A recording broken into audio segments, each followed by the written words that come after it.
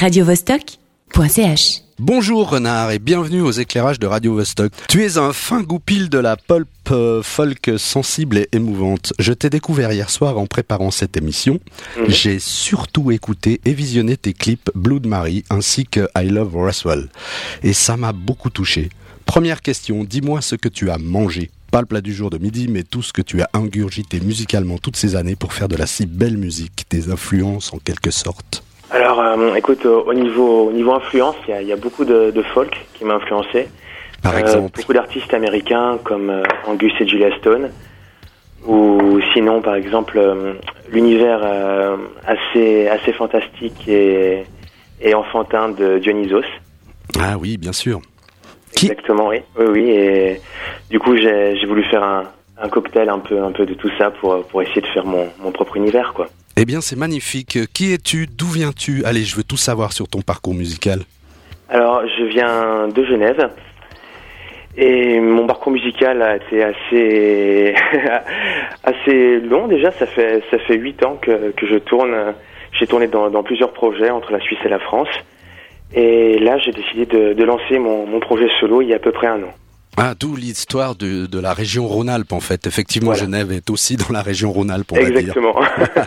Tu sors un nouvel album et tu te produis demain, vendredi 16 septembre, à l'Undertown de Mérin. Voilà, oui. Que proposeras-tu pour ce show ? Dans quelle formation vas-tu jouer ? Alors, je serai en trio. Ça sera un show de 40 minutes. J'ai été invité par un artiste genevois qui s'appelle Jules. Et donc, je serai en première partie pendant 40 minutes en formation trio. Ouais, cool. Combien de disques as-tu à ton actif et peut-on les trouver en vinyle ? Alors là, actuellement, donc c'est mon premier CD sous ce projet. Donc, vous pouvez retrouver tout en contenu numérique sur iTunes, Deezer et SoundCloud. Et sinon, vous pouvez commander mon CD sur le site officiel. D'accord, du CD, pas de vinyle donc. Non, pas encore. Peut-être après. Comment vois-tu ton avenir dans le monde musical ? Bah écoute, pour l'instant, je fais beaucoup de rencontres, beaucoup de projets avec divers artistes et j'espère pouvoir faire un jour de gros festivals, quoi. Ce sera l'objectif sur quelques années. Eh bien, je te souhaite le meilleur. Allez, au revoir. Merci, au revoir.